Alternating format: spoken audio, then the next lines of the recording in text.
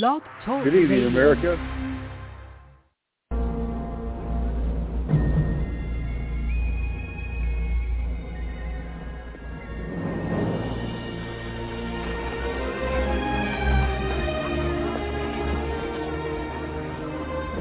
William Wallace. Can't be. Not tall enough.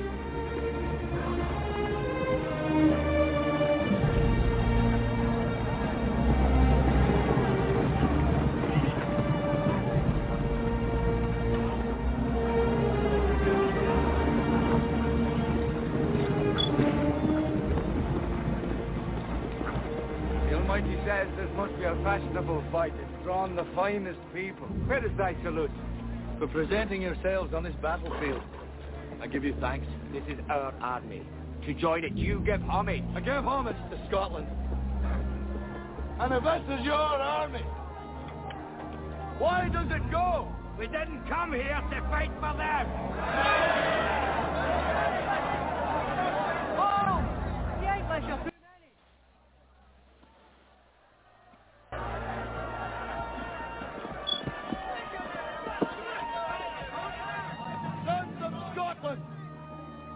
I am William Wallace. William Wallace is 7 feet tall. Yes, I've heard. Kills men by the hundreds. And if he were here, he'd consume the English with fireballs from his eyes and bolts of lightning from his arms. I am William Wallace. And I see a whole army of my countrymen here in defiance of tyranny. You've come to fight as free men. And free men you are. What will you do with that freedom? Will you fight? Fight against that? No! We will run. And we will live. Aye. Fight and you may die. Run and you'll live. At least a while. And dying in your bed many years from now, would you be willing to trade all the days from this day to that for one chance, just one chance, to come back here and tell our enemies that they may take our lives, but they'll never take our freedom?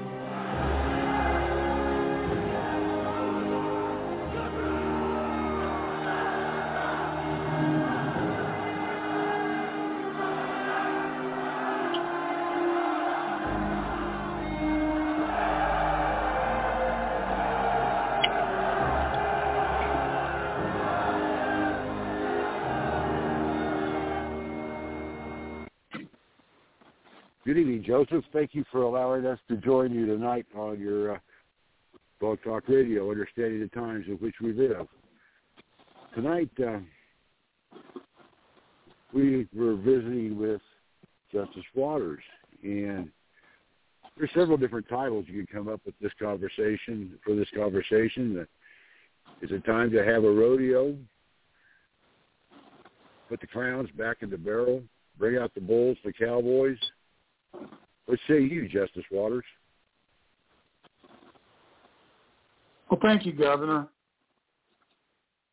You know, we've all been to a fair or a circus where we see the clowns come out and they do funny things. They make us laugh. They do unreal things or strange things, and they do it to make us laugh and make animals be safe. The first recorded work of clowns dates back all the way to 2400 BC. Then Egypt, or about 800 years following the building of the pyramids, about 300 and some years following the flood of Noah, which occurred in the year 2348 BC. The first circus was performed in what we now know as Cairo, Egypt, where the Pharaoh of Egypt wanted entertainment for himself and all of his immediate staff and workers. And the magicians and the animal trainers came up with this act of using clowns to distract the wild animals, if they got loose or turned on the people that were there in attendance. These clowns, they dressed up as monsters in human form, wearing larger-than-life shoes, big gloves, large noses, different colored hair with large styles of hairdos. They were not there to scare the animals, but to protect them. They were there to scare the people away from the animals. As time went on after the flood, clowns evolved into something a bit more funny, like in Rome, where they acted in skits and plays. Always funny. They were always portrayed as dumb, stupid types of people. But as we now know today, it takes a really smart person to play such a dumb individual, such as like Jerry Lewis, the Three Stooges, Red Skelton. But as in every profession, you have that sect of people who defy the morality of the job and of the people. They're the ones who always seem to come up on top and ruin it all for everyone else. These are the ones who mess it up for everyone. And then on the bottom of that group, there are a few that do everything on purpose. So let's look and see about our own nation, the United States, and its government. Do we have clowns that are running the show? For the last 59 years, following the assassination of JFK, we've had nothing but people who are trying to be funny, and as always, there are a few exceptions. The only question we need to ask is, are they really funny or just seemingly funny? Look at Johnson, who quickly followed Kennedy and was sworn into office while flying on Air Force One from Dallas to D.C. He was sworn into office with Jackie standing next to him. The very next day, while talking to reporters in D.C., the Gulf of Tonkin took place, where the United States destroyer fired a shot over one of our own aircraft carriers in the Gulf, and it was blamed on the North Vietnamese.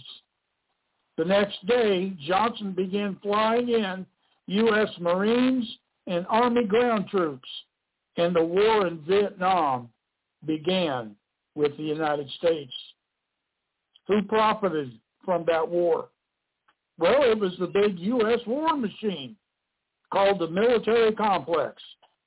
It lasted from Johnson through Nixon and ended with Ford.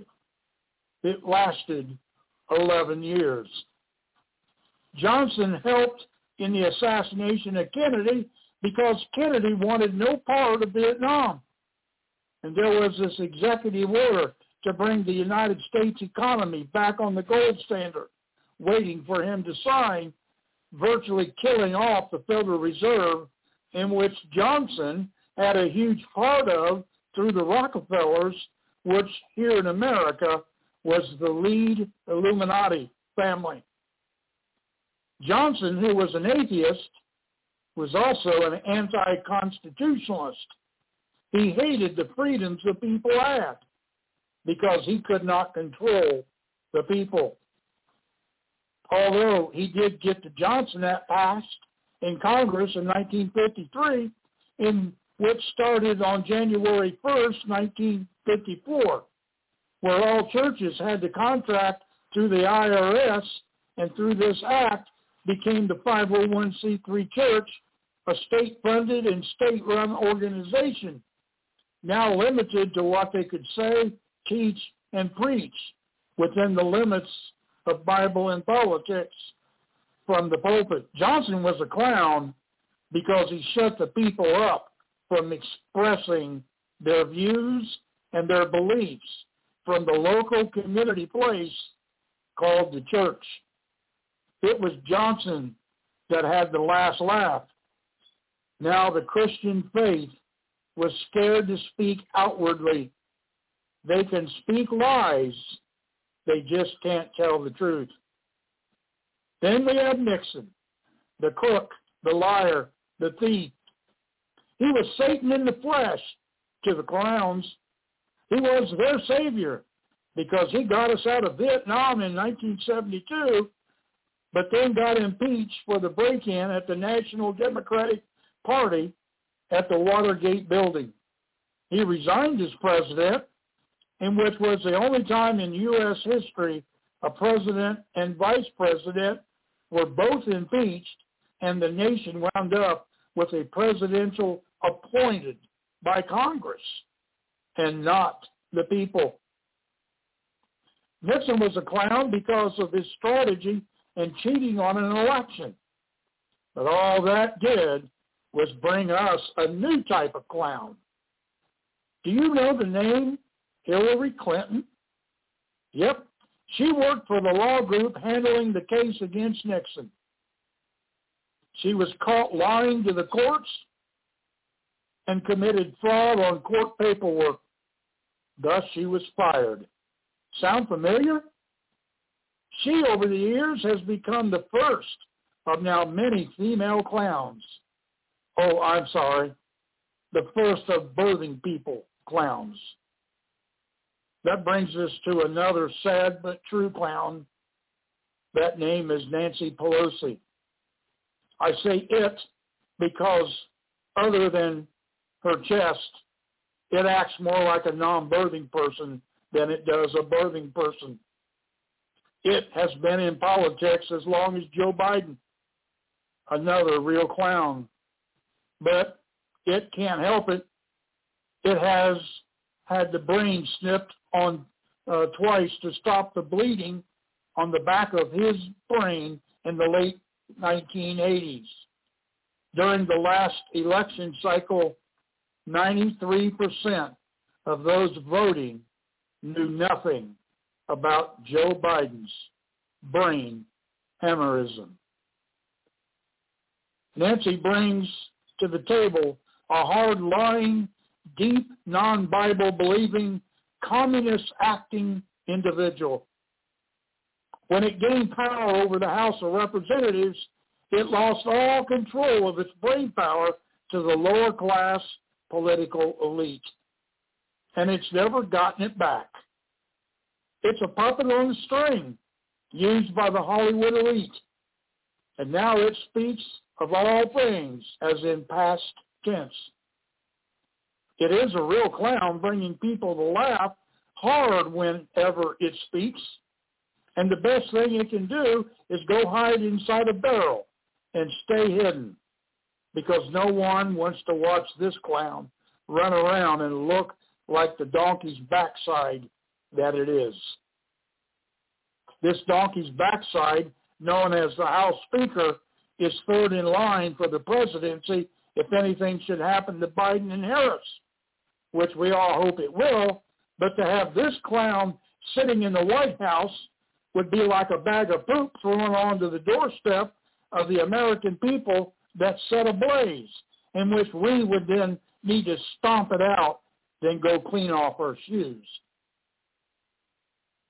Then we have the peanut man himself, Jimmy Carter, who for all intent and purposes brought us Billy Beer, like Bush, Budweiser, and Miller wasn't enough.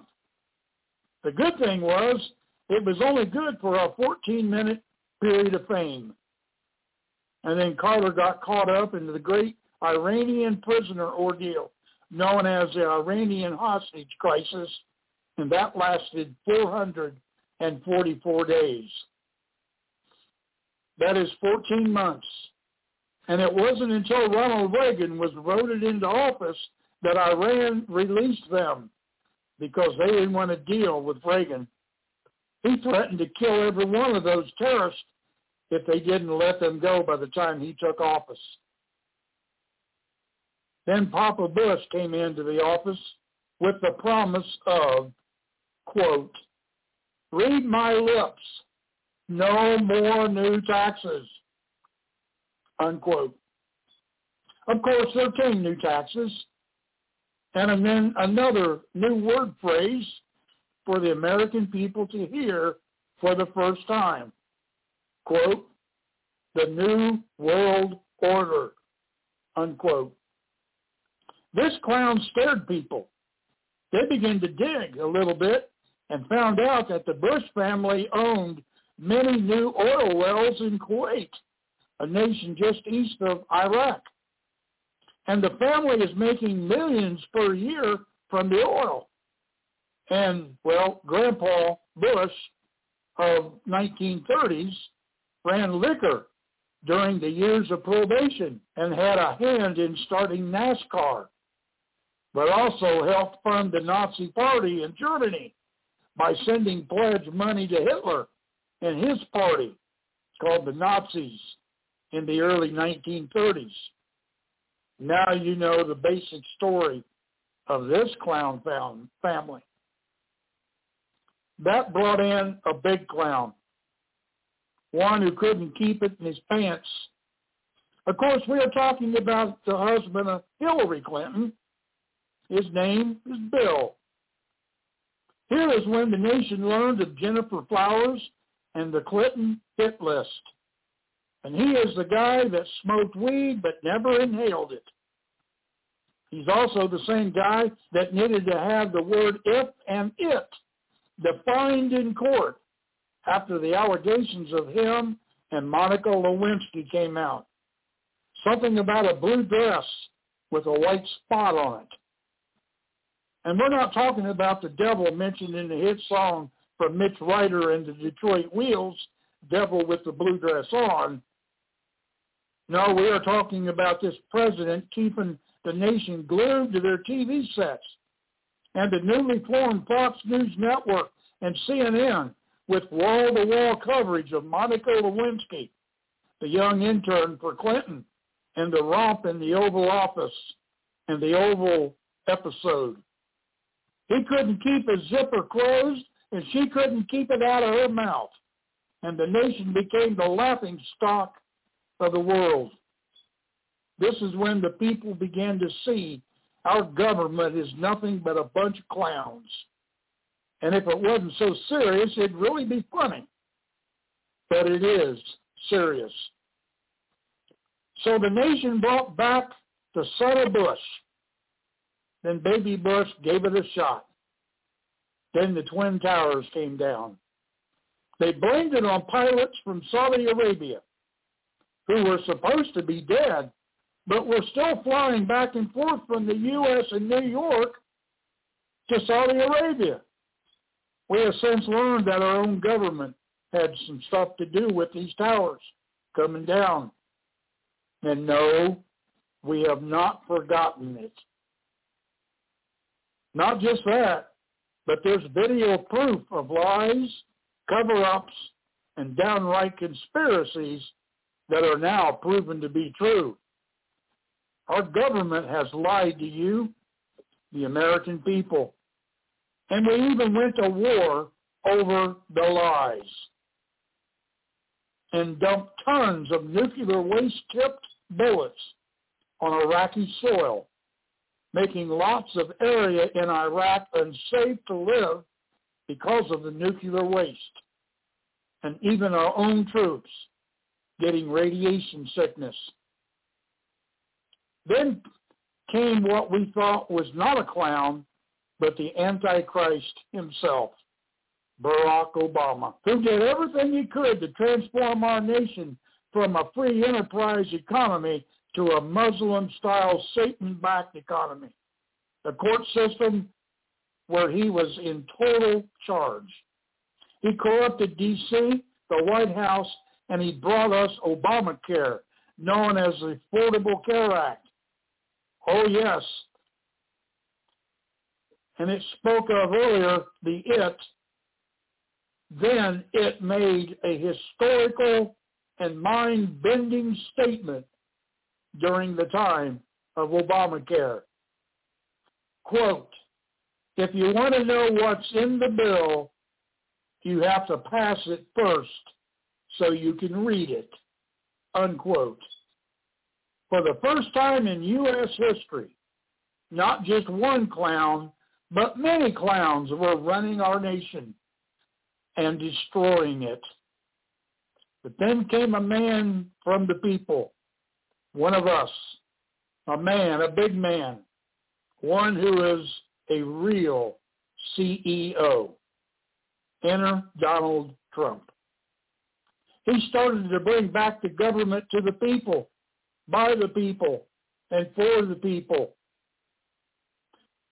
The look at all the existing clowns at the inauguration was really funny to watch as they saw all their hard work for 47 years just disappearing before their eyes.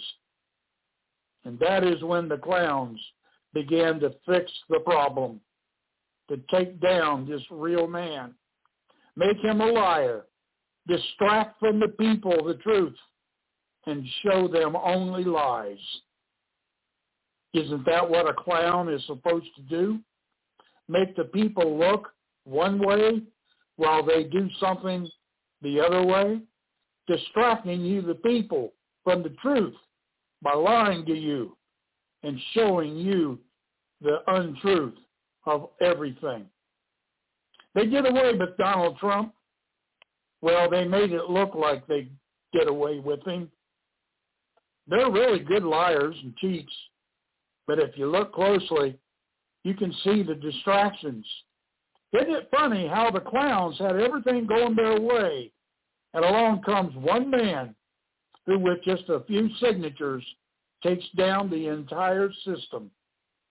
So the clowns got together and handpicked a guy to run opposite of Trump, someone who in 50 years of politics only had 2 written bills passed on the Senate and the House floor and made into law. One had many blacks arrested and put in jail for having just one joint, and the other had rights taken away from women. And in 50 years, that was it. They got him to run against Trump, and this clown isn't just a low-level clown. He's a top-rated clown, the cheesiest, the one who knows how to lie, the one who knows how to kill the economy, the one that knows how to get the job done. This clown's name is Joe Biden. He's a real clown. He falls up steps, falls over on his bike, does away with everything that is good for the people. He has, in fact, given more rights to the Chinese Communist Party in China than he has to his own people here in America.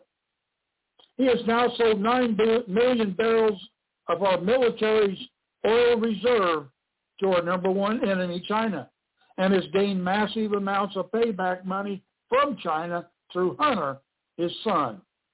The Biden crime family has grown and become rich because of their connections with the Chinese Communist Party, in which he is now a bought and paid for part of.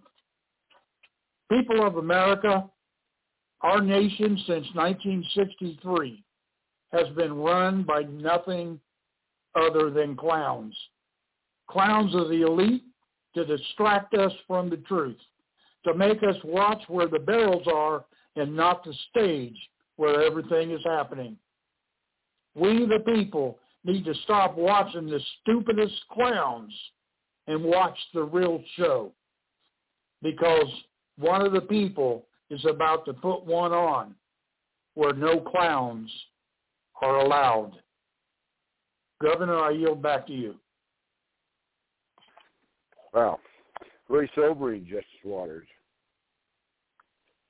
And then when you study what Bill Gates and Soros and these people have in store for us through the New World Order and Agenda 2020 and Agenda 2030, it becomes very apparent that we've been deceived and we've been at the circus way too long. It's time to come up and come out from underneath the anesthesia.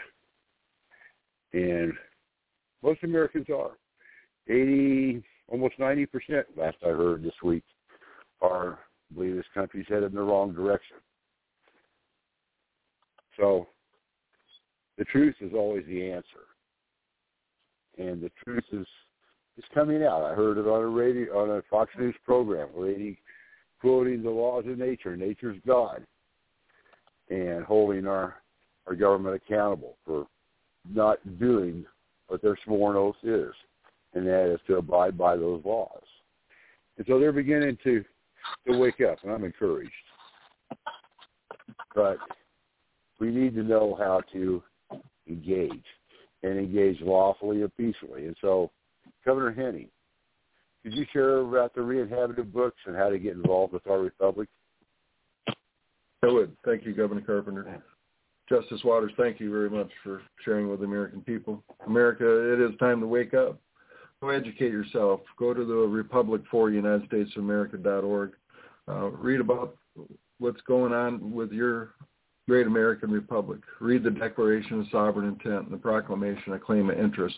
There's many videos there, and there's many documents you can read that see that your republic is re-inhabited peacefully and lawfully, and all notices have been served on the world. We are standing here holding your seats for you. We're waiting for you to step up in a force majeure to have your republic back that our founding fathers left for us to protect. Dave and Jean Hurtler from the Wisconsin Free State have donated 4 years of their time, and they have written some books. One is Re-Inhabited Republic for the United States of America, Volume 2. And that's the story of the re-inhabitation of America.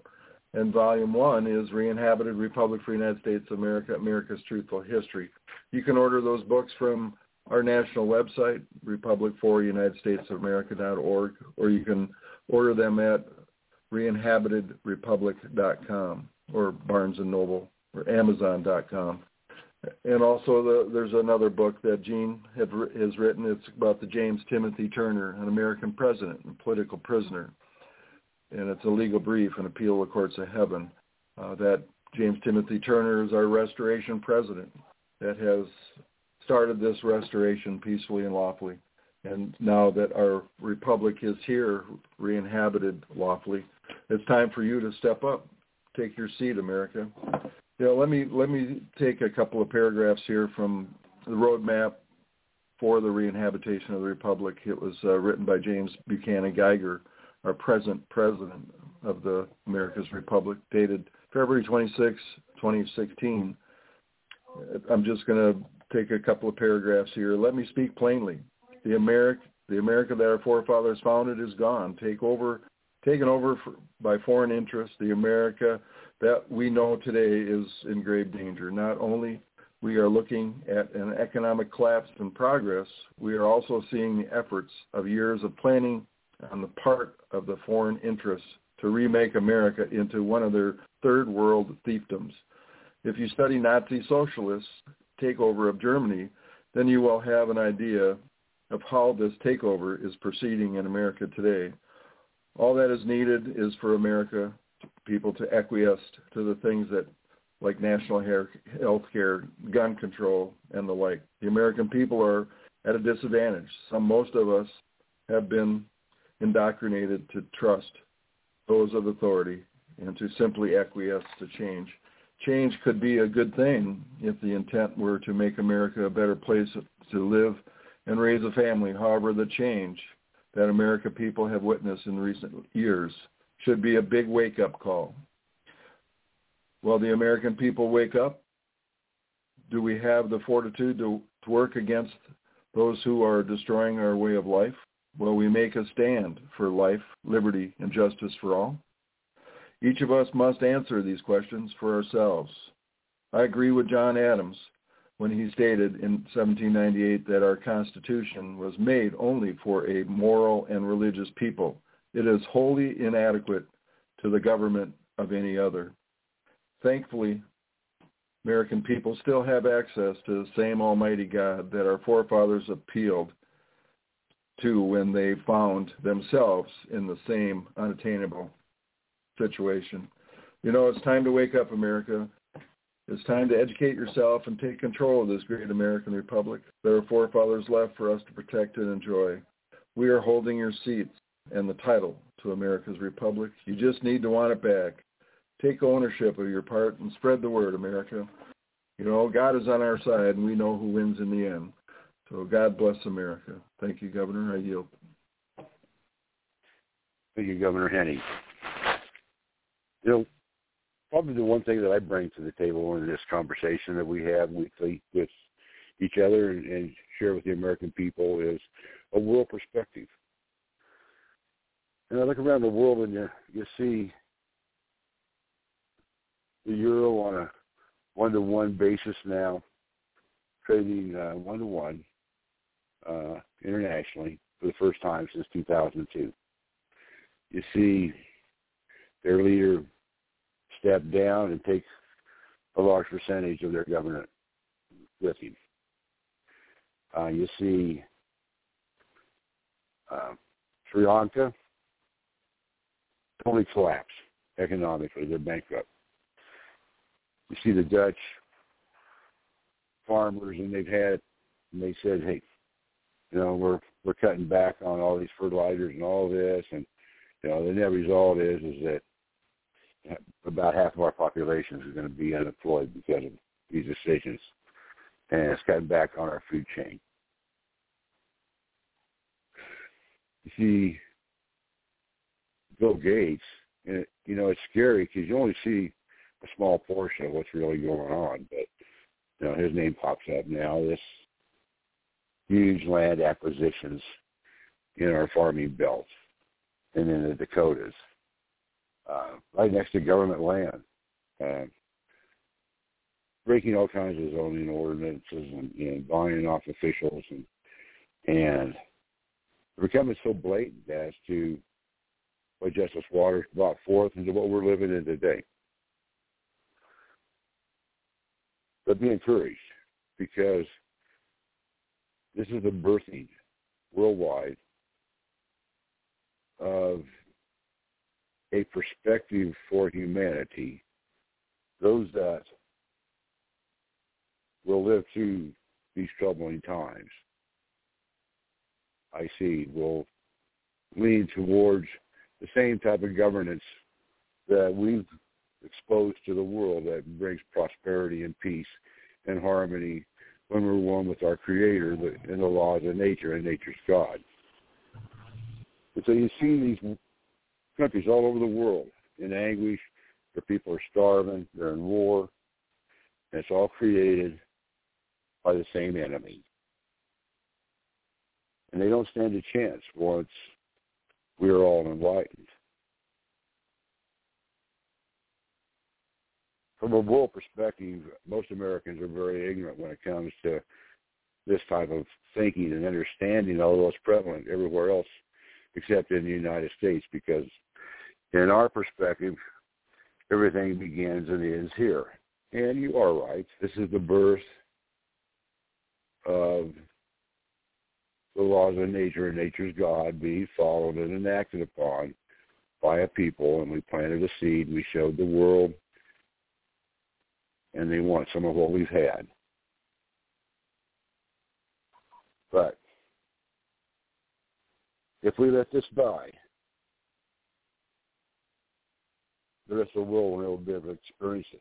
So yeah, it begins and it ends here with us. So what are you going to do about it? America, patriots, military. This is the hill that you live and die on when it comes to individual freedoms and governance, self-governance, based on the laws of nature and nature's God. With that, Mr. Binder, Representative Binder, would you close us in prayer? Absolutely. Ladies and gentlemen, the most powerful weapon that we have right now is prayer. And we pray as a group, that's synergy prayer. And so the best thing we can do is pray right now. God is never late, but he's seldom early in the crisis. And according to his plan, he's sitting back and he's seeing what we're going to do. And the prophets are telling us what he's going to do. Father, our Heavenly Father, thank you for watching over us as an eagle watches over her young and protects them from danger. Thank you for the many blessings that you give us, both seen and unseen, that allow us to take ground back from our adversary. In the name of Yeshua, help us to unite together with one mind and one heart to save humanity along with our beloved Republic. Father, strengthen us in mind, body, and spirit to win the battles over dark powers and principalities. In the spirit world with our gospel armor on and the piercing light of truth emanating from our sword, that is the word of God. For you are God and there is no other. Be with us and every one of us to guide us and to help us to stay on the straight and narrow path of victory, not deviating to the right or the left or allowing the deep state to divide us. Give us supernatural understanding and quick reflexes as the attacks build to crescendo just before victory. As your word states in Revelation 22, verse 11, quote, and when that time comes, all doing wrong will do it more and more. The vile will become more vile. Good men will be better. Those who are holy will continue on in greater holiness. End quote. To cover our nation, our military, and our prophets with the dome of protection of Psalms 91 and our people, makes it impenetrable by the enemy for ourselves, our family, and our friends. Give your appointed leaders wisdom and understanding, and by your grace and mercy, release President James Timothy Turner from political incarceration with full restitution for he and his family. God save the Republic, and to God be the praise and the glory forever and ever. Thank you, Father. Amen. Amen. Amen. Thank you. Joseph, we'll turn it over to you, my friend. Good evening, America. Hey, how's everybody doing tonight? Great. How are you doing, sir? Doing all right. You know, I wanted to put the challenge out. I don't know if I did last week, but to the people out there that are listening, or the people that listen in the archive of the show, you know, I'm sure if we were spinning a wheel here with dollar bills at the end of it, or if we were talking about sexual perversion or something, or football entertainment, or something silly, the people would be falling all over themselves, pulling over on the side of the road just to call into this podcast. Because it would tickle their ears, but you know, and we have people that listen, and we have pastors that listen, and people that call themselves men of God, or you know, to build up their churches and whatnot, and you know, and like I said, you know, I put that challenge to interact with your government here, your republic, because that's what this is. And that's what I want to put out there, at least if I didn't do it last week, put it out there. The people that listen in the archive, next week is 6 p.m., Eastern Standard Time, okay? Call in. Interact with your republic. You know, after the first 30 minutes or so, after the Republic informs you, gives their message, people are welcome to interact and ask questions if they must. Not repetitive questions where we hear the same questions over and over. And Republic, it's not what the Republic can do for you. I think that's the wrong impression a lot of people get too when I put the show out there, or I put the message out there, or people are what can you do for me? It's not what the Republic can do for you. It's what you can do for the Republic, your country, your government. What are you doing for your country and your government right now today? What are you doing? Going to work and paying your taxes is not being an American, okay? Being an American is getting out there and being proactive and becoming involved in your neighborhood, your community, your county, your city, your state, your town, okay? And getting involved in everything and all the aspects of what's happening. You know, I had a conversation this week. It was a little bit of a debate, actually, where, you know, Romans 13 they threw in my face. You know, we're just passing through. You know, we're not going to save anything. Boy, if the founders took that attitude, or if great men and great leaders throughout world history took that attitude and that assumption on the way we should live day to day, boy, where would we be today? We surely probably wouldn't even exist, or we'd be in chains for sure. So to have that type of attitude is wrong. Now, I'm going to ask this question, or Governor, if you can ask, or somebody, please. I'm going to interact with the Republic here. What say you about that? There's this attitude from a lot of pastors or people that are out there preaching the Word of God. This Romans 13, they say, give unto Caesar what is Caesar's. We can't change anything, you know. We shouldn't be, you know, worrying about what's going on in the world, because God has a plan, and nothing's going to stop that plan, because nothing happens unless God allows it to happen. Does anyone want to comment on that? Hey, Joe, this is Roger. It's interesting. Just a minute, Roger. Joseph, you know me pretty well, and so does Roger and most of these other guys. And would you all believe that God prepped me for this question tonight, for the conversation I had earlier with Gene Herter regarding this conversation? And I'll relate a short story, make it quick. I was accused in a counseling situation of having an attitude I needed to go home and pray about. And so I did, and what God showed me was this. He said, well, you're supposed to reflect me and be a reflection of me in every way. Truth, love, justice, mercy, all these things. And, yet I kicked Adam and Eve out of the garden. They lost their blessings and their covering. I got fed up with what was going on, and I saved the world, Noah, and destroyed the world. And at the same time, he said, I finally got sick and tired of the battle, and I sent my son to the cross to come back victorious over death, hell, and the grave, and give everybody a way out of this mess. And he said, you're supposed to have an attitude too.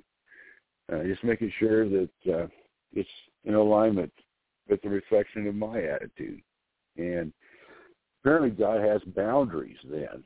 And if we don't, as free men and women, exercise our boundaries in a moral and just way, and allow the enemy to come in and stay within our gates and actually encourage the enemy to come in and take over our country, then who's at fault? So attitudes, yeah, that's a good question, Joe. What do you think? Well, I'd like to hear what Roger has to say on that. He wants to get in here on that. I would like to hear what everybody... Joe, when you look at all of Paul's writing, because Paul is the one who wrote that passage of Scripture, and it wasn't really a passage of Scripture, it was a letter written to the Romans. Now, first of all, think about that. It wasn't written to anybody else but to Rome, the church at Rome. Why Rome? Because Rome is where the government seat of the world was at that time. Okay? Paul never talked about politics.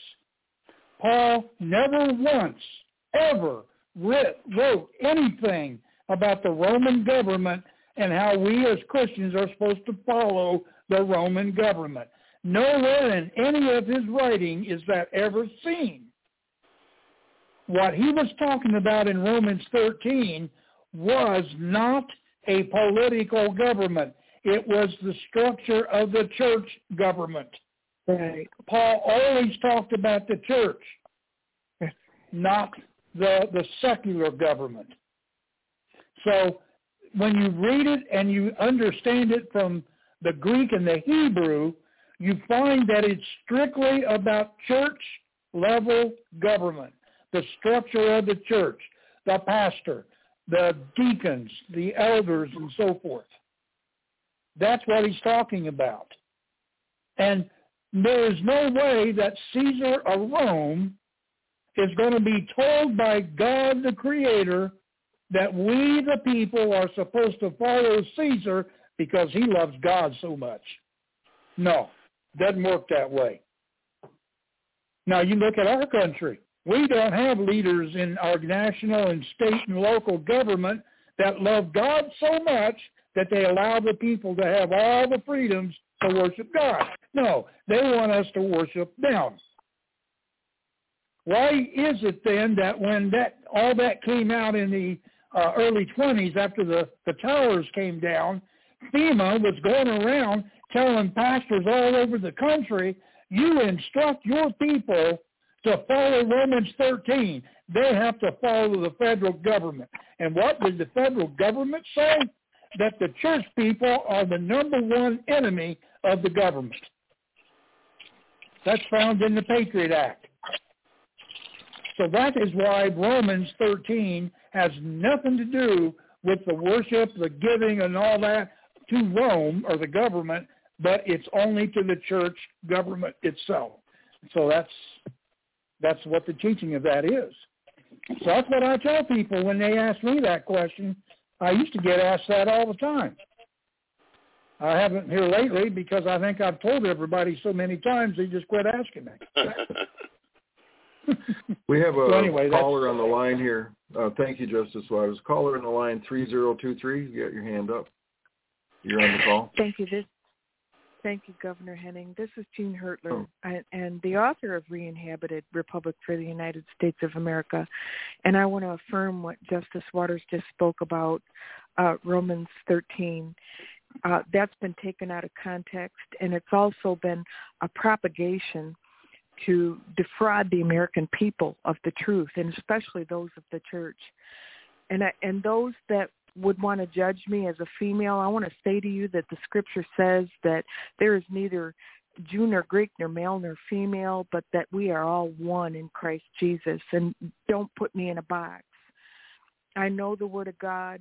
I'm spirit-filled. I love the Lord with all my heart, with all my soul, with all of my mind. And I live the Word of God. And what the gentlemen have spoken here today is right on.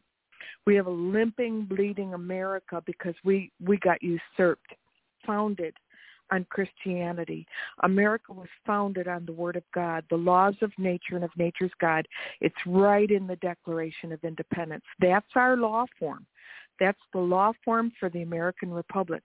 We got usurped in 1871, actually in the Reconstruction era during the Civil War years, and then furthered on as we went through progress, the progressive era, where we were demoralized as a people, where they infiltrated every institution of America, both governmental, educational, and church. They lied to us, they demoralized us, they took away our history from us, and if you don't know your history, you don't know who you are or what you have. You've been robbed. And I want to say to you that we have to get it back. You have to have the knowledge. My people are destroyed for lack of knowledge. We need to get that knowledge back. We need to reverse the curse. You need to know your knowledge. Get the Re-Inhabited series. And I'm not about selling books. We gifted the rights of the books to the American Republic and ultimately to the American people because we want to regain that knowledge. We want to know who we are. The church has been lied to. The seminaries have been infiltrated. They've been told lies about the founding fathers. They don't know that we were built on a biblical culture and that they built a model of Christian government. And if we don't get that right, we're going to lose it. We want to live in the jurisdiction of liberty, and we have liberty only because of the laws of nature and of nature's God. And we're right on the brisk. We're right on the brink of losing it. We want to go back, Isaiah 33:22, for the Lord is our judge. That's the judicial branch. The Lord is our lawgiver. That's the legislature. The Lord is our king. That's the executive branch. He will save us. We need to turn to him. We need to get it right and go forward. And Isaiah chapters 58 and 59, those are what speak to America today. If you don't know those chapters, become familiar with them and become familiar with them quickly, because that's the fast that the Lord would have his people choose today. Thank you. I yield the floor. Amen. Thank you, Gene. I love that. That's Willie. God put a Willie Nelson song in my life here not long ago that speaks right into knowing your history, and it's a really catchy way of looking at it. If you didn't know the day you were born, how old would you be? Mm-hmm. How important it is to know your history. Mm-hmm. Yeah. Beautiful. Beautiful. Right on. Yay, Willie. Willie knew. And Willie fought for it with the farmers, didn't he, Governor Carpenter? Yeah.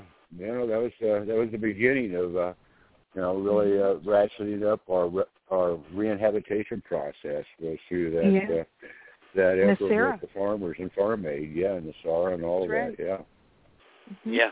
Well, like I said, Romans 13 is very, very important. I got into those discussions with some friends, and they basically were trying to tell me, we're only passing through.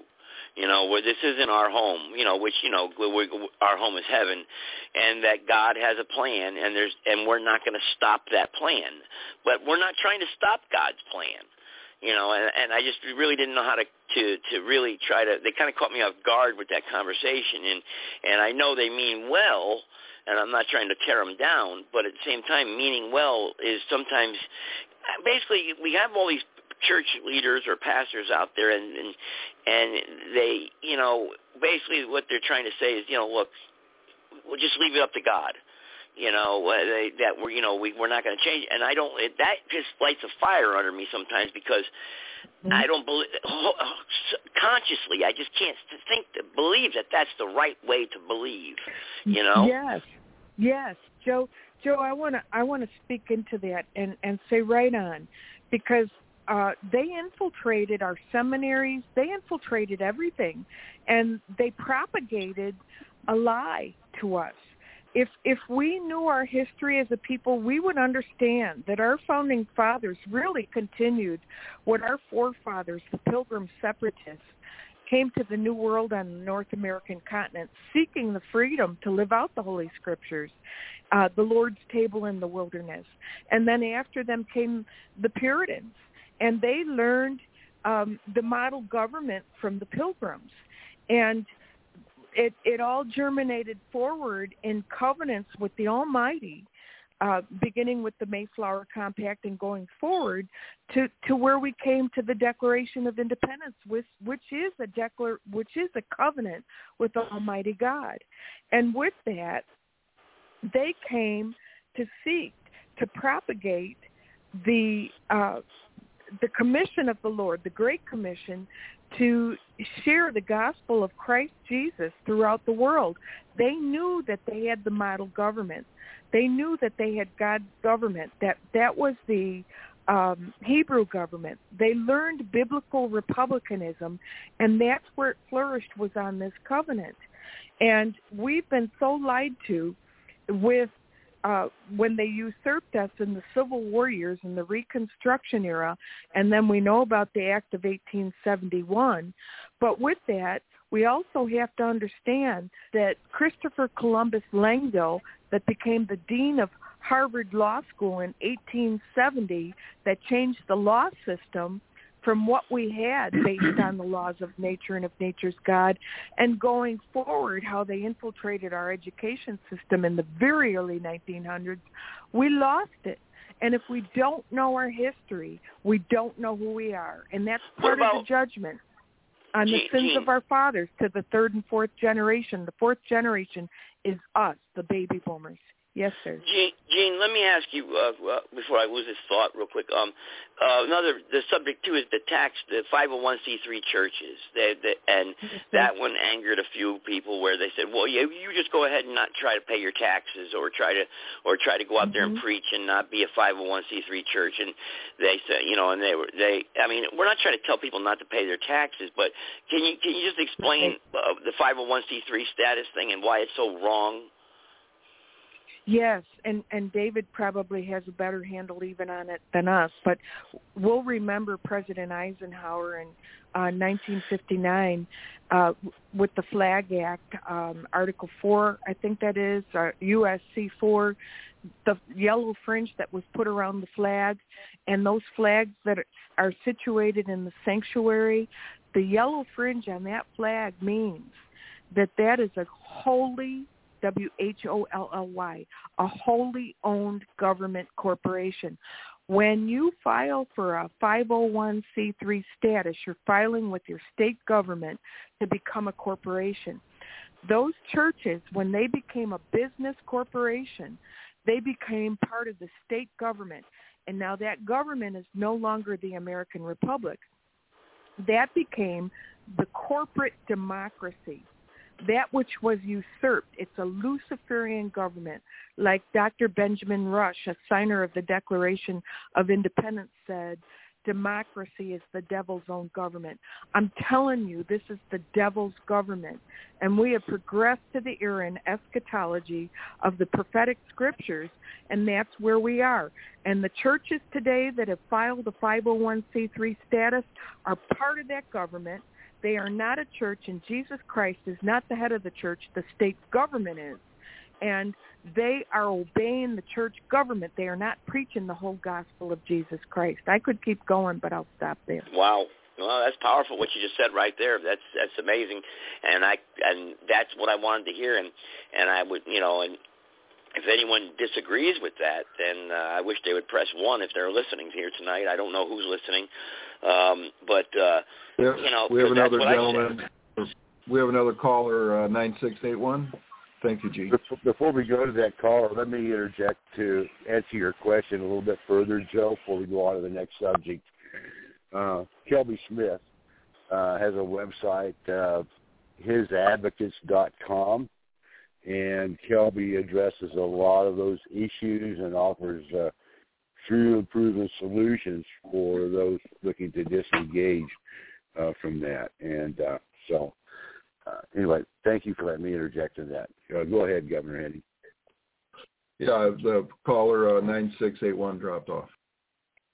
Oh, 968. Okay. Well, maybe they're back, I think. Okay.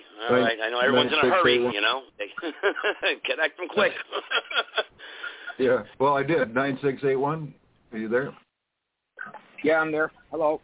Hey, Joe. How are you? Yeah. This is Brother Ray. Doing all right. Thank you. I had a few comments.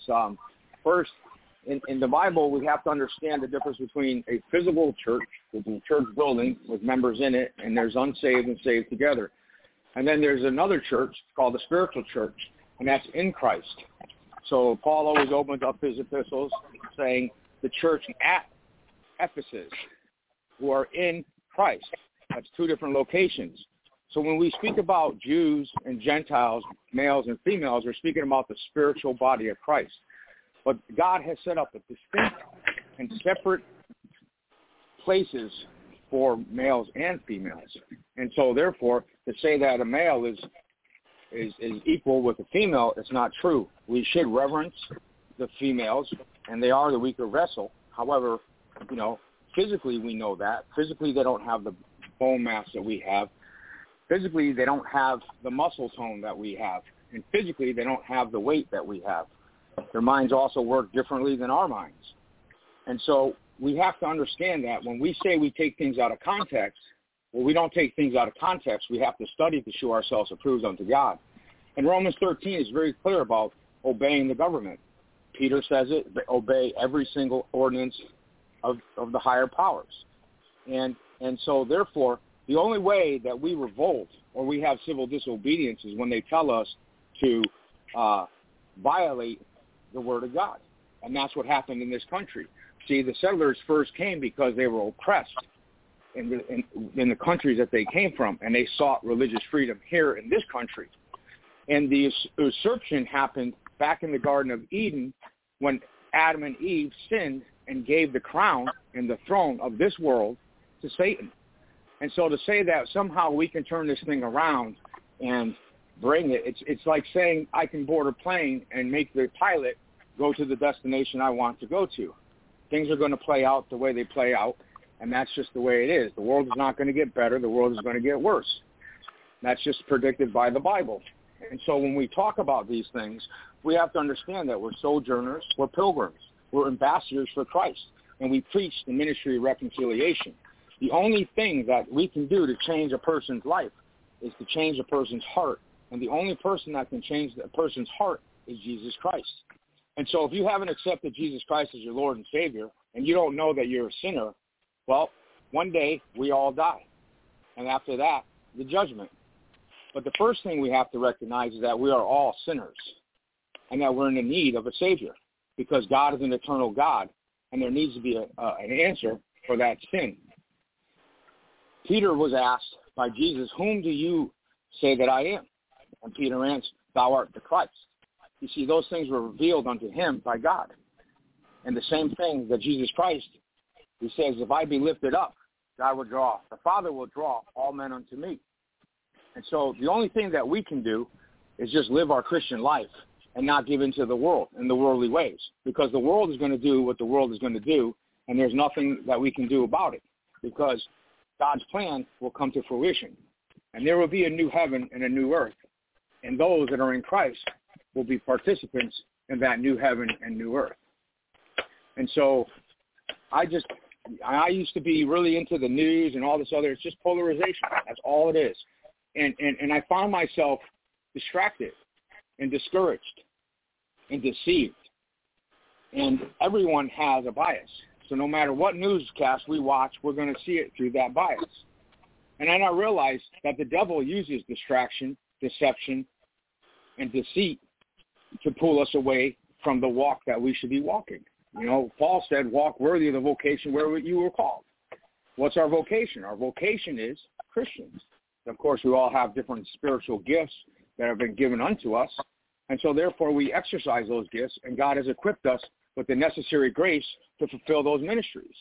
We all have a ministry of reconciliation, and we all should be out there telling people about Christ. How many times have we met a woman or a man, and we couldn't wait to tell every single person about the person that we just met, and oh my goodness, so beautiful and so just all intelligent, and just the list goes on, and you just talk about it to everyone you meet forever. And that love for Jesus Christ should be the same thing. And we should be focusing on furthering the kingdom rather than furthering this world, because there is nothing we can do to change this world. Now, of course, Christians can go into government and try to, change the things that where, for instance, abortion, and try to make abortion. It's against God's law, and it's wrong. It's amoral, and it's murder, right? You can go to prison for killing a pregnant woman. You get charged with 2 homicides. However, if a woman wants to have an abortion, then that's okay. And there's states that want to have an abortion up to 30 days outside of the womb. That's immoral, right? So now Christians who take office, they can try to combat that and try to make policies and laws and regulations and rules. But what happens is there's all of these people who are unsaved. There are all these people with their own agendas. There's all these people who belong to a party, and the party has its agenda. And so the individual doesn't really have any force or effect. And so, what do we do? All right. Well, wait a minute. I want to piece this conversation. I'd like to I have a interject question here, that I want to ask real quick. Hang on. Let's have order. Let Gene go. Can Gene go first, please? Can Gene go first? Gene, go ahead. Thank you. I appreciate so much what this gentleman had to speak, and that's so important. And again, knowing our history, we will understand what our forefathers, the Pilgrims and then the Puritans, and then our founding fathers, what they did is they set forth God's government on the earth. That's the kingdom of heaven on the earth that they built on biblical republicanism based on the ancient Hebrew republic with Moses. And they perfected that, or tried to perfect that, with the new covenant. And I want to bring forth a scripture that is disregarded today or not spoken of, and that's Acts chapter 3, verse 20 to 21. And he shall send Jesus Christ, which before was preached unto you, whom the heaven must receive until the times of restitution of all things, which God hath spoken by the mouth of all his holy prophets since the world begun. And if we go into Daniel chapter 7, there's all kinds of scriptures that talk about that the kingdom has to be restored and the dominion back to the saints of the Most High. That's our generation. We can't disregard that. And they did that, except it was not perfected. They had error, and they knew it. They knew that their descendants were going to have to perfect that. But since we haven't known history, it's been hidden from us, we've lost that. We've been blinded to it. It's part of the judgment, but the blinders are coming off. And we have to understand that we're coming into the times of restitution of all things, that his kingdom is arising, and that the dominion is being transferred back from the sin of Adam and Eve. It's being transferred back in the time. It's on the prophetic timeline, back to the saints of the Most High God, to the overcomers. And we have to understand from history what it was that we had, what it was that our forefathers gave us, what it was that our founding fathers lost because of the sins of the fathers and not treating all men as created equal. And then you have to understand that we got usurped. We lost the American Republic. We lost the law form of the laws of nature and of nature's God that is cited in the Declaration of Independence as the law form for the American Republic. And we went forward with the Luciferians, with the Freemasons, with their corporate democracy, and being ruled out of the Washington, D.C. with the Freemason temple there, with the devil's own government, as Dr. Benjamin Rush stipulated there, what he said democracy would be. That's what we're in. But it's time for that to end. But we aren't going to understand that and know how to go forward unless we understand our true history. We must understand the fullness of the entire story of our history. And that's what the Bible is. The Bible is the greatest history book. It's still the bestseller on the market. It has been of all times.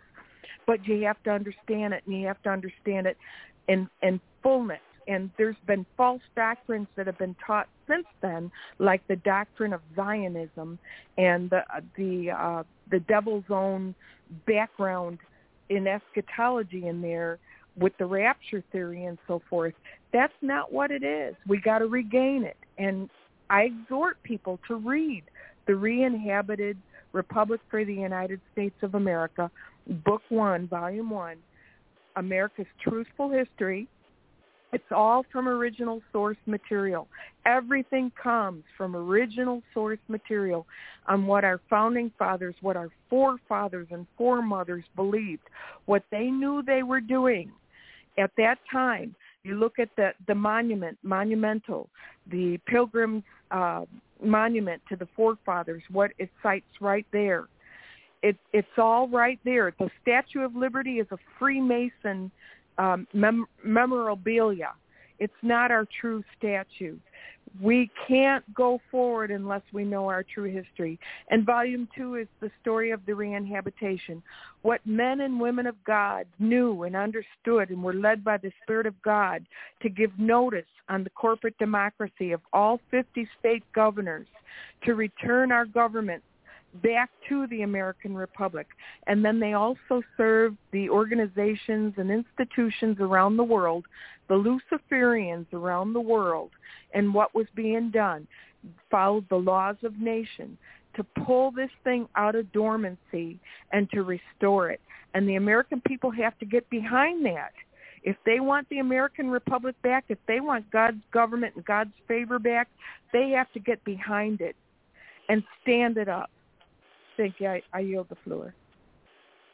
All right. I think someone else had a comment there. What the gentleman had to say. I think Governor did. Yeah, thank you, Gene, for sharing that. And the gentleman that was speaking, your words were well spoken, and I understand your heart. It reminded me so much of my father in the way he would deliver that message.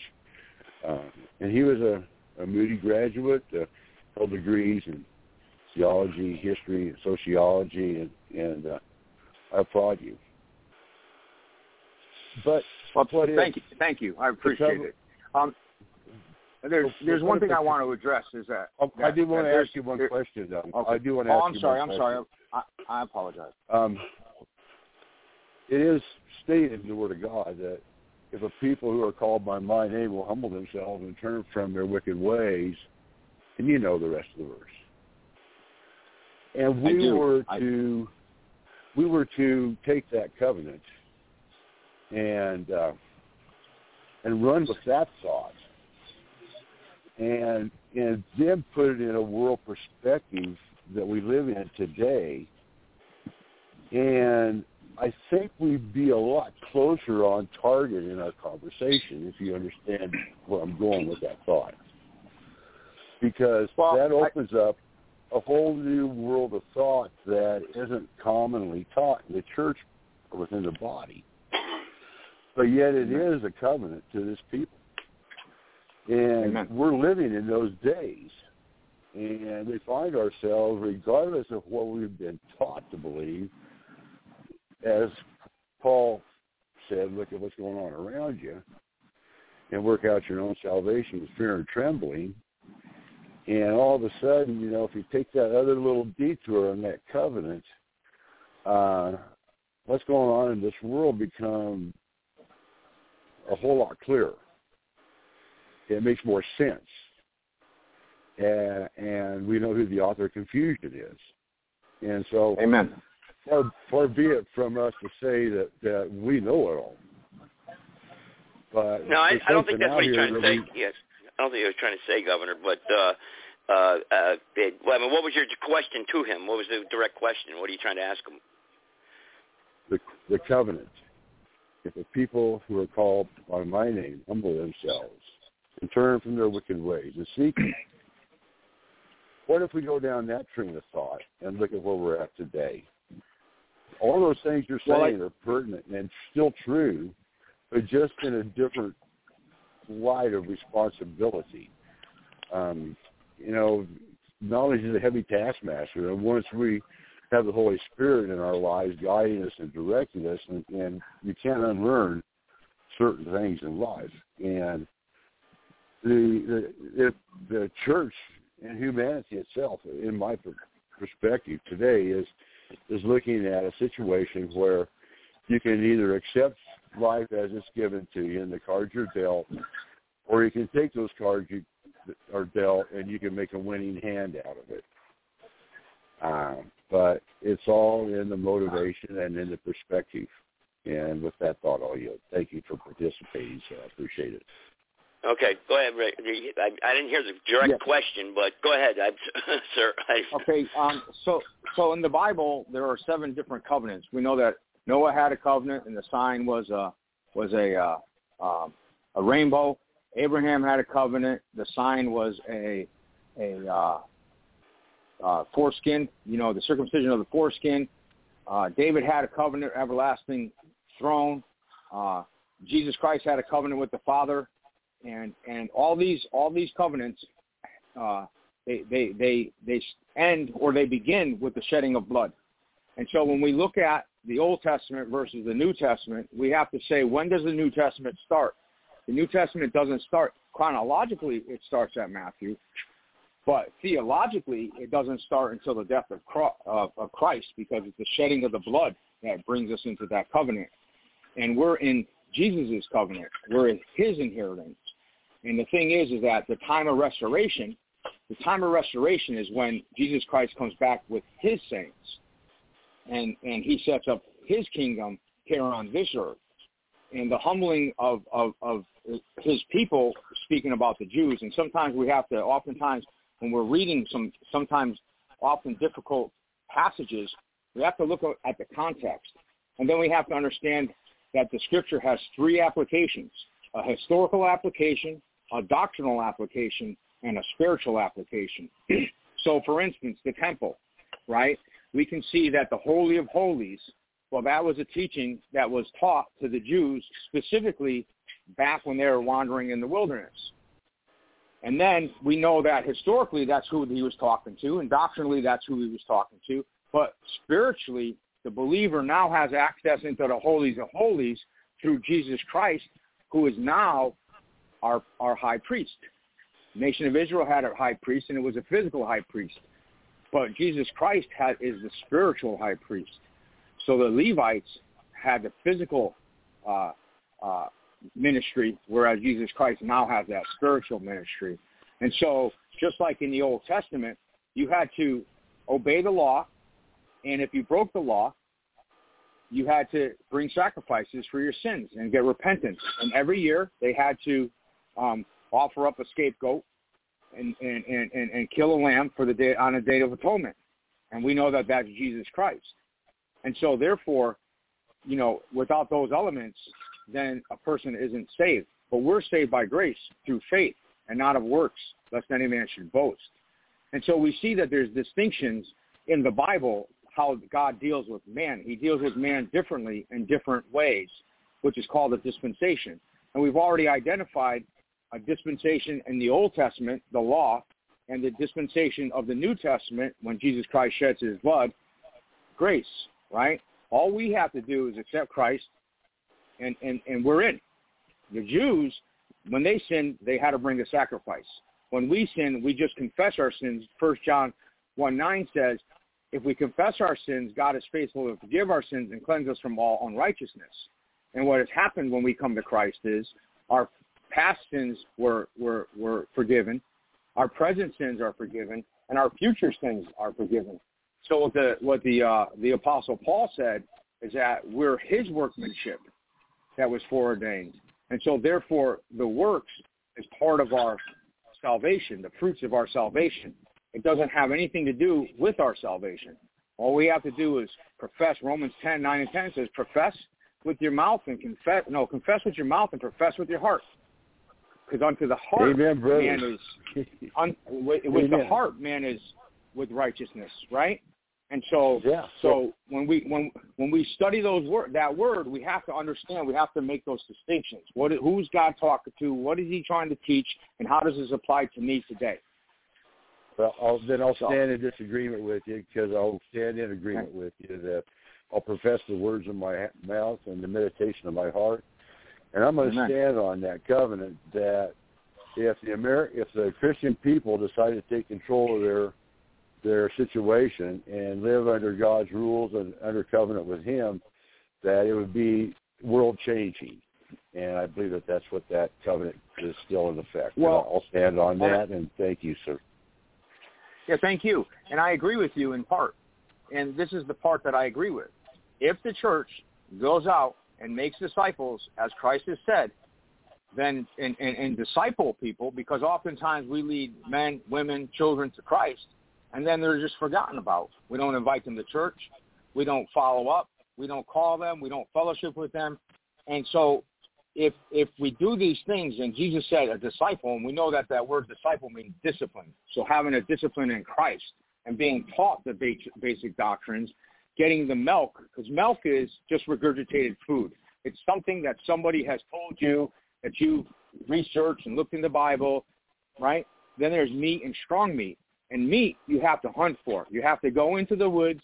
You have to track that animal. You have to make sure you're downwind from him so he can't smell you. You have to get your arrow out. You have to hit him. Then you have to chase him because he's still filled with adrenaline, and you might not hit him in the heart, and so you got to wait until he falls. Then you have to skin him and dress him, and then you have to dissect him and bring him back to your house. And that's what strong meat is, right? We open up the Word of God, and we start studying it and asking God to reveal these things to us. See, too often Christians want to just maintain with that milk. And if we kept feeding milk to a baby until adolescence, until adulthood, that would stunt his growth. And he'd still be a baby. And Paul admonished the Hebrews. Gene, wanting to interject here. What I would like to interject is to stay on topic here. We need to understand that the early Americans understood that they were the church. That according to the definition of the Bible, that the church is the ecclesia. It's the people. And they met at the meeting house. They didn't go to church. They were the church. They understood that. And with that, they had a social compact with each other. That was the covenant. That was their governance system. And the American Republic is governmental. It's not religious. It's based on the laws of nature and of nature's God. It's God's government. They understood that. So it's governmental. It's not religious. And it was a social compact with one another. And they understood that they were the church. They didn't go to church. They went to the meeting house. Thank you. I yield the floor. Well, thank you, Gene. And just so that we're clear, like you said, stay on topic, is that restoring the Republic, and the Republic is that how this all started off was is that the conversation, maybe some people were listening, that's why I put that question out there, is the main focal point is that a lot of people have that attitude, the gentleman that's on the phone right now, is that, as he made that statement, there's nothing we could do about it. We can't, we're not a part of this world, and that's not what we are. I don't believe that. I believe that, we're here, yes, but we have to repent. We have to turn. We have to seek out God. Exalt as a nation that is righteous. And we're not righteous right now. And if we can turn this, there can be an awakening. God can do anything. Anything's possible with God. I believe that comment's been made many times.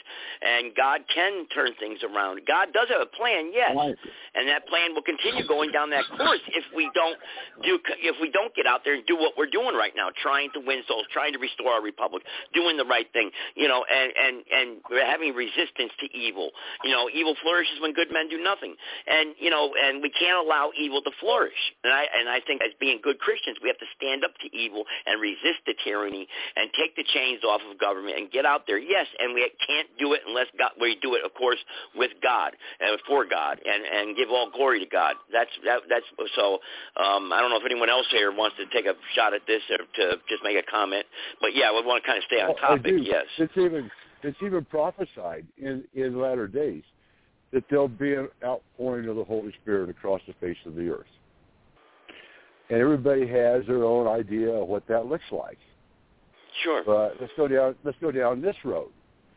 That if the world who's yearning for peace and liberty and justice for all was to recognize the author and the finisher of that work, which is our Heavenly Father, then they would live in that knowledge, and the Holy Spirit would be among us, and prophecy would be fulfilled.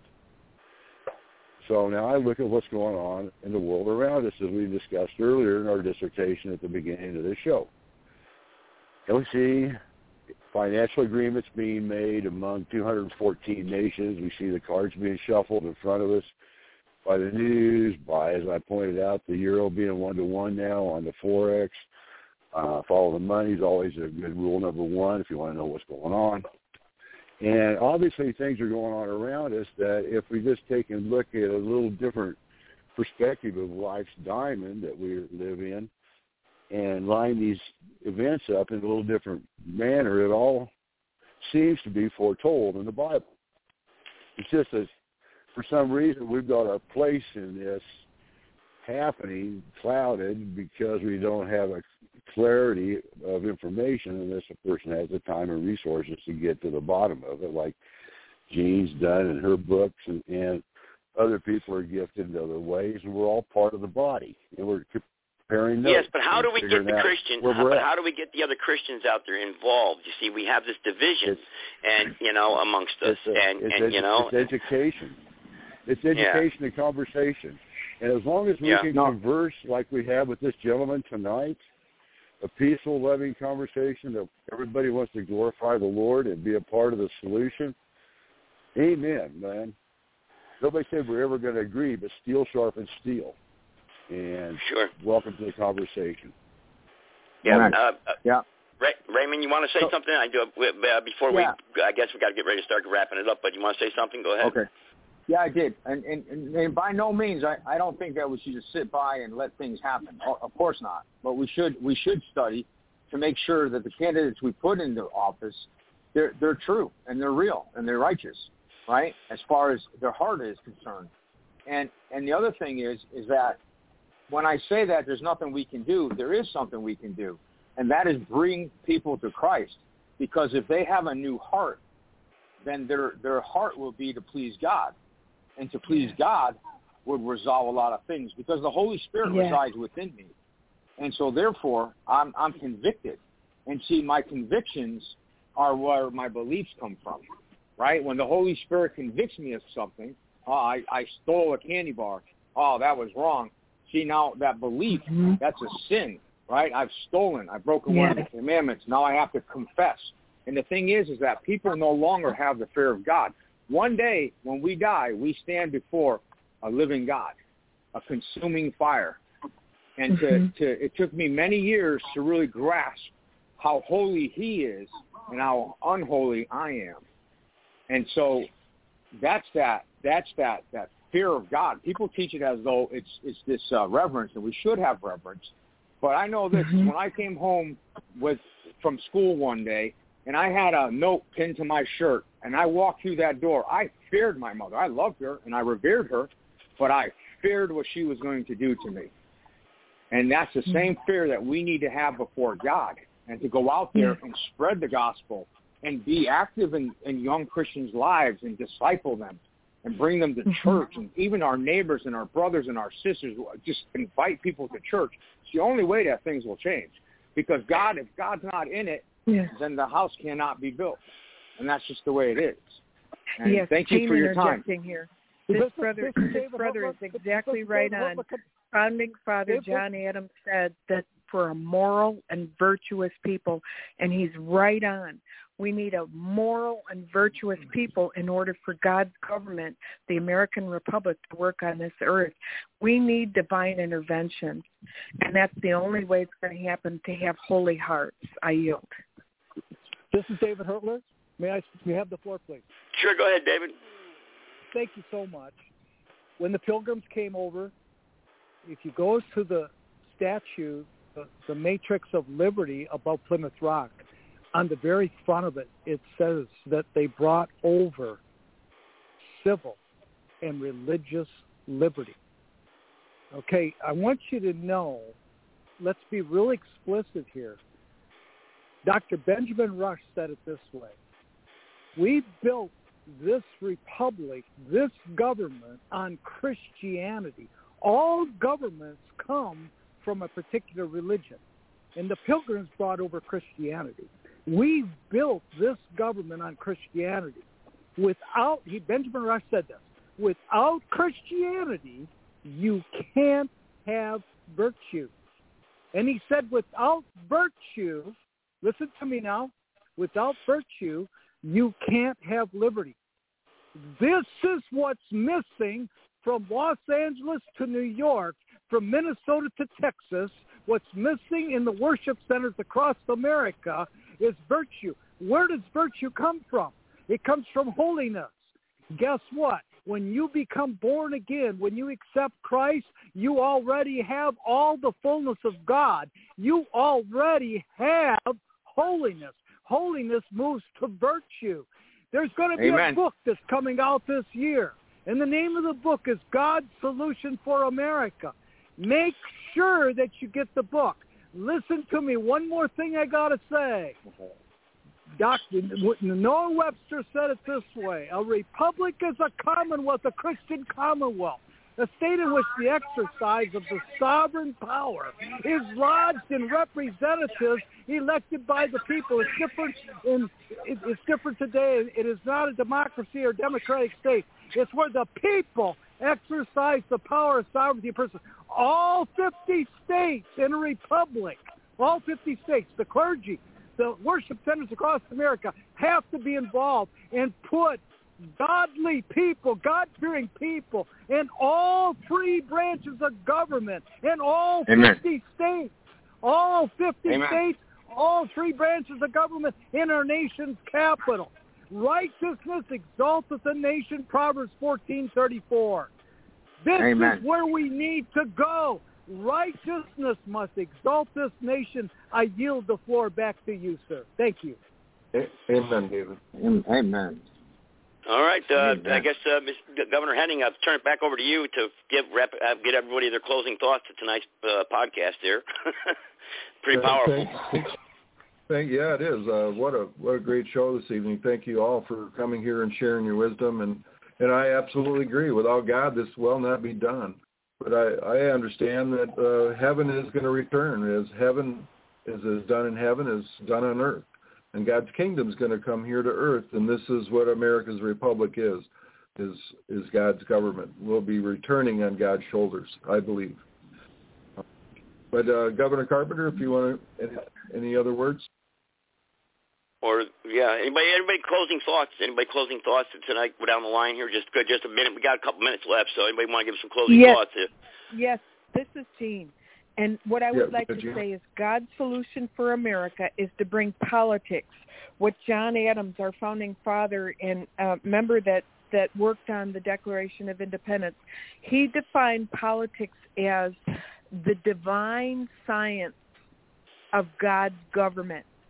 That has to be back in the pulpit and to stand up the republic, the commonwealth, to bring back his government based on biblical Christianity as it had been for the first 300 centuries of this nation.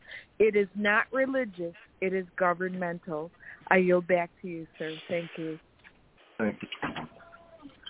Governor Carpenter, or somebody want to go down the line? Mr. Henning, I don't know who's out there, who's left on the line here. I know we got a few, so. If our guest is engaged with David Hurler, let him speak. David Hurler, you got a closing words? I just want to say there seems to be a separation here between Christianity and the Republic. It's not. It's not. You got to put them together. Listen, the church or the worship centers across America were tax exempt before 1954 and the 501c3. You got to know that. They were tax exempt. They did not have to get involved in the 501c3. And who was the one that emphasized the 501c3? Who was the guy that was whining? Who was the guy? It was LBJ, who was high up in the Freemasons. And you got to know that in 1870, after the Masonic Temple was born, Albert Pike was told to come from South Carolina, Morals and Dogma, the book he wrote. He made his permanent residence in Washington, D.C.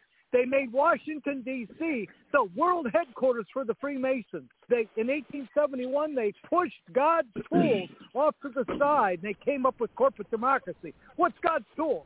The Declaration of Independence and the Constitution and the Bill of Rights. We got to embrace our Constitution. All you 50 states, you have to embrace your state constitution. You have to embrace the national constitution. You have to embrace the Declaration of Independence. You have to embrace the Bill of Rights. With that, I yield, sir. Yep. Ray, the guest that called in, I think he may have maybe something else he wants to add here just towards the end here. I don't want to be rude to the new caller that called in. We had a couple of them tonight, but I think it was Ray out there. Ray, you want to say something? Sure. I like to leave with this passage. It says, "For other foundation can no man lay than that is laid, which is Jesus Christ. Now, if any man build upon this foundation, gold, silver, precious stones, wood, hay, stubble, every man's work shall be made manifest, for the day shall declare it, because it shall be revealed by fire, and the fire shall try every man's work of what sort it is. If any man's work abide which he hath built thereupon, he shall receive a reward. If any man's work shall be burned, he shall suffer loss, but he himself shall be saved, yet so as fire. Know ye not that ye are the temple of God, and the Spirit of God dwelleth in you." And I want to make it's as a Christian's duty, we should be more concerned about winning souls, because this is a spiritual warfare, and men's lives, our men's souls are won and lost here. The other thing that distinguishes America from the rest of the world is that Israel was chosen by God, but America chose to serve God. And that's why we've been so prosperous. And America has turned their hearts and their walks away from God and wants to create. Not even Marx believed in a fully secular nation. He said it wouldn't work. There's a place for the church. And if we're not winning souls, then we're doing the greatest disservice to everyone that we even talk to. Just think about this. At the great white throne judgment, we will sit there, and men, women, and children who are on their way to hell will be saying, "How come you didn't tell me? How come you were my best friend? You were my mother, my sister, my cousin, my aunt, my uncle. You were my neighbor. Why haven't you told me about this hell? You knew, and you didn't tell me." And the reason, Paul says there will be a great falling away before the end times. And we're in those perilous times. And of course, every generation says that. But we live in perilous times. And we should know the seasons, and we should know the things that God's Word is going to bring to fruition. And without the winning of souls, without that righteousness, because Proverbs says when the righteous are in authority, the people rejoice. But when the wicked beareth rule, the people mourn. And so everything that we do, we need to bring Christ with us. We need to glorify Christ because he richly deserves it. And when we lift up Christ, men will be drawn to Christ. And that's all I have to say. Thank you guys for allowing me to speak, and I appreciate all of you. And this was a great conversation. Thank you, Ray. God bless you. Gene wants to add that Christ has a jurisdiction for his people, the jurisdiction of liberty, and he came to set the captives free, and free is at liberty. And a jurisdiction of liberty is his government, which is the Republic for the United States of America, for his people. He does have a government for his people. In the New World, in the Western Hemisphere, set apart from the Old World, which had monarchs that were pagan and tyrannical. And it was in the Republic for the United States of America where his people could have liberty, that he made by his death and by his blood, that this gentleman just described. Thank you, I yield. Thank you. Thank you, Gene. Mr. Henning, I'll turn it over to you to wrap it up. Yeah, I'll run it over to Governor Carpenter, and then we have Mark Binder yet, too. Governor Carpenter? Thank you. You know, Gene hit on it. It's about jurisdiction. And our jurisdiction was stolen from us subvertly, which is the laws of nature, nature's God, and common law, and turned into admiralty law under corporate law, UCC. And that's the codes and statutes. And so we find that if we choose to live in enslavement under man's jurisdiction, then right off the bat we violated one of God's commandments, and I should have no other gods before me, or in other words, there should be no battle of the spirits as to which master we serve, whether we serve God or man's law. And so we've realized through our consortium of minds and comparing notes and understanding and testing God that we can choose to live in his jurisdiction and under his covenant fully. If we disengage in a degree and to attempt to educate and to set men free. And it goes back to we the people, as you said at the beginning. The church is we the people, and that's why the Constitution is we the people, because it was that church of common believers that chose to send delegates and people to represent them to the halls of Congress and to stand up this country.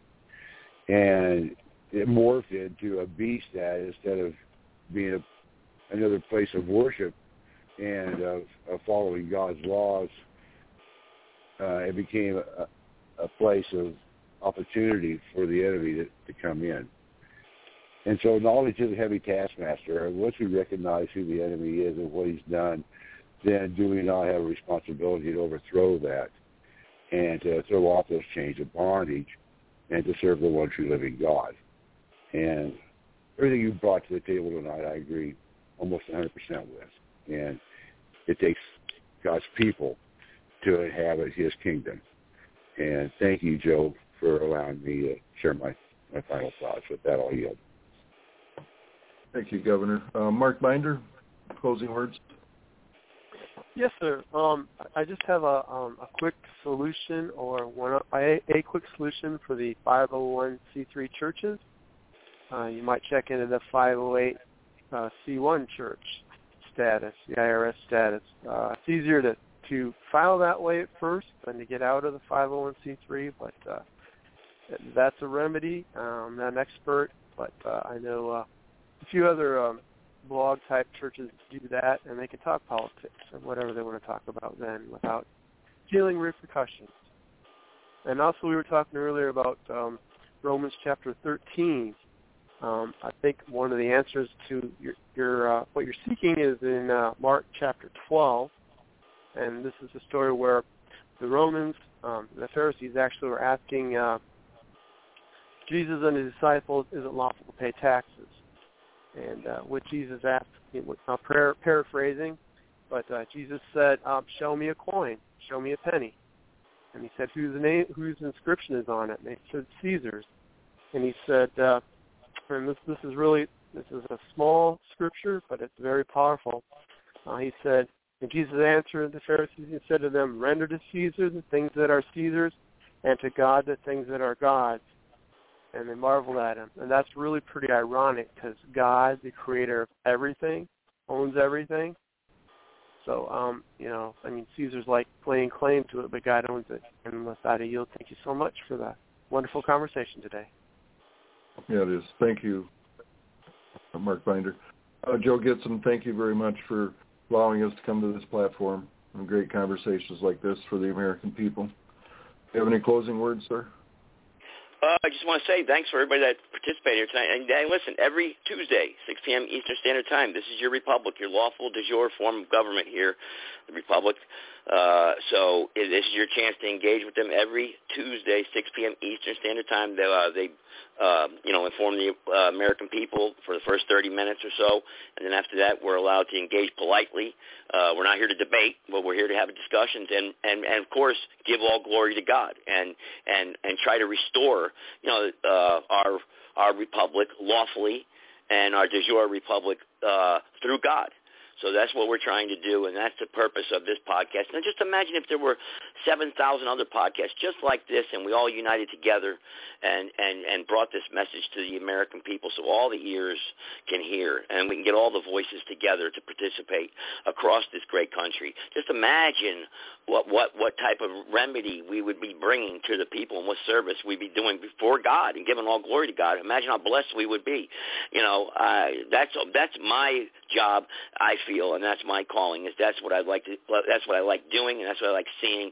And surely there's a reason why we've grown so much over the years, and we've had our ups and downs, and we've fought off evil, the chains of slavery, this government, this tyranny that they try to wrap around our necks and throats every single day. But you know what? There's good people like this out there right here on this podcast every single Tuesday at 6 p.m. Eastern Standard Time on this podcast, and it's such a great honor to have you guys out there and the people that call in and participate. Thank you, because without you, there wouldn't be no podcast. And there, I'll yield. God bless the Republic.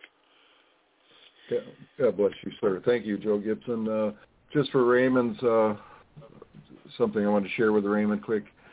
Since I've been part of the Republic for over a decade, I've seen many people, because of the Republic, it's God's government, and they've received Jesus Christ, and they've come forward in belief. And to me, it's just amazing. That's part of why I'm here also. And God bless America. And let's not forget the Republic for United States of America.org. Go there and educate yourself and your family. God bless the Republic. Well,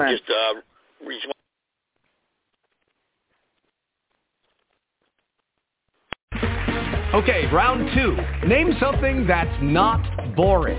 A laundry? Ooh, a book club. Computer solitaire, huh? Ah, sorry, we were looking for Chumba Casino. That's right, ChumbaCasino.com has over 100 casino-style games. Join today and play for free for your chance to redeem some serious prizes.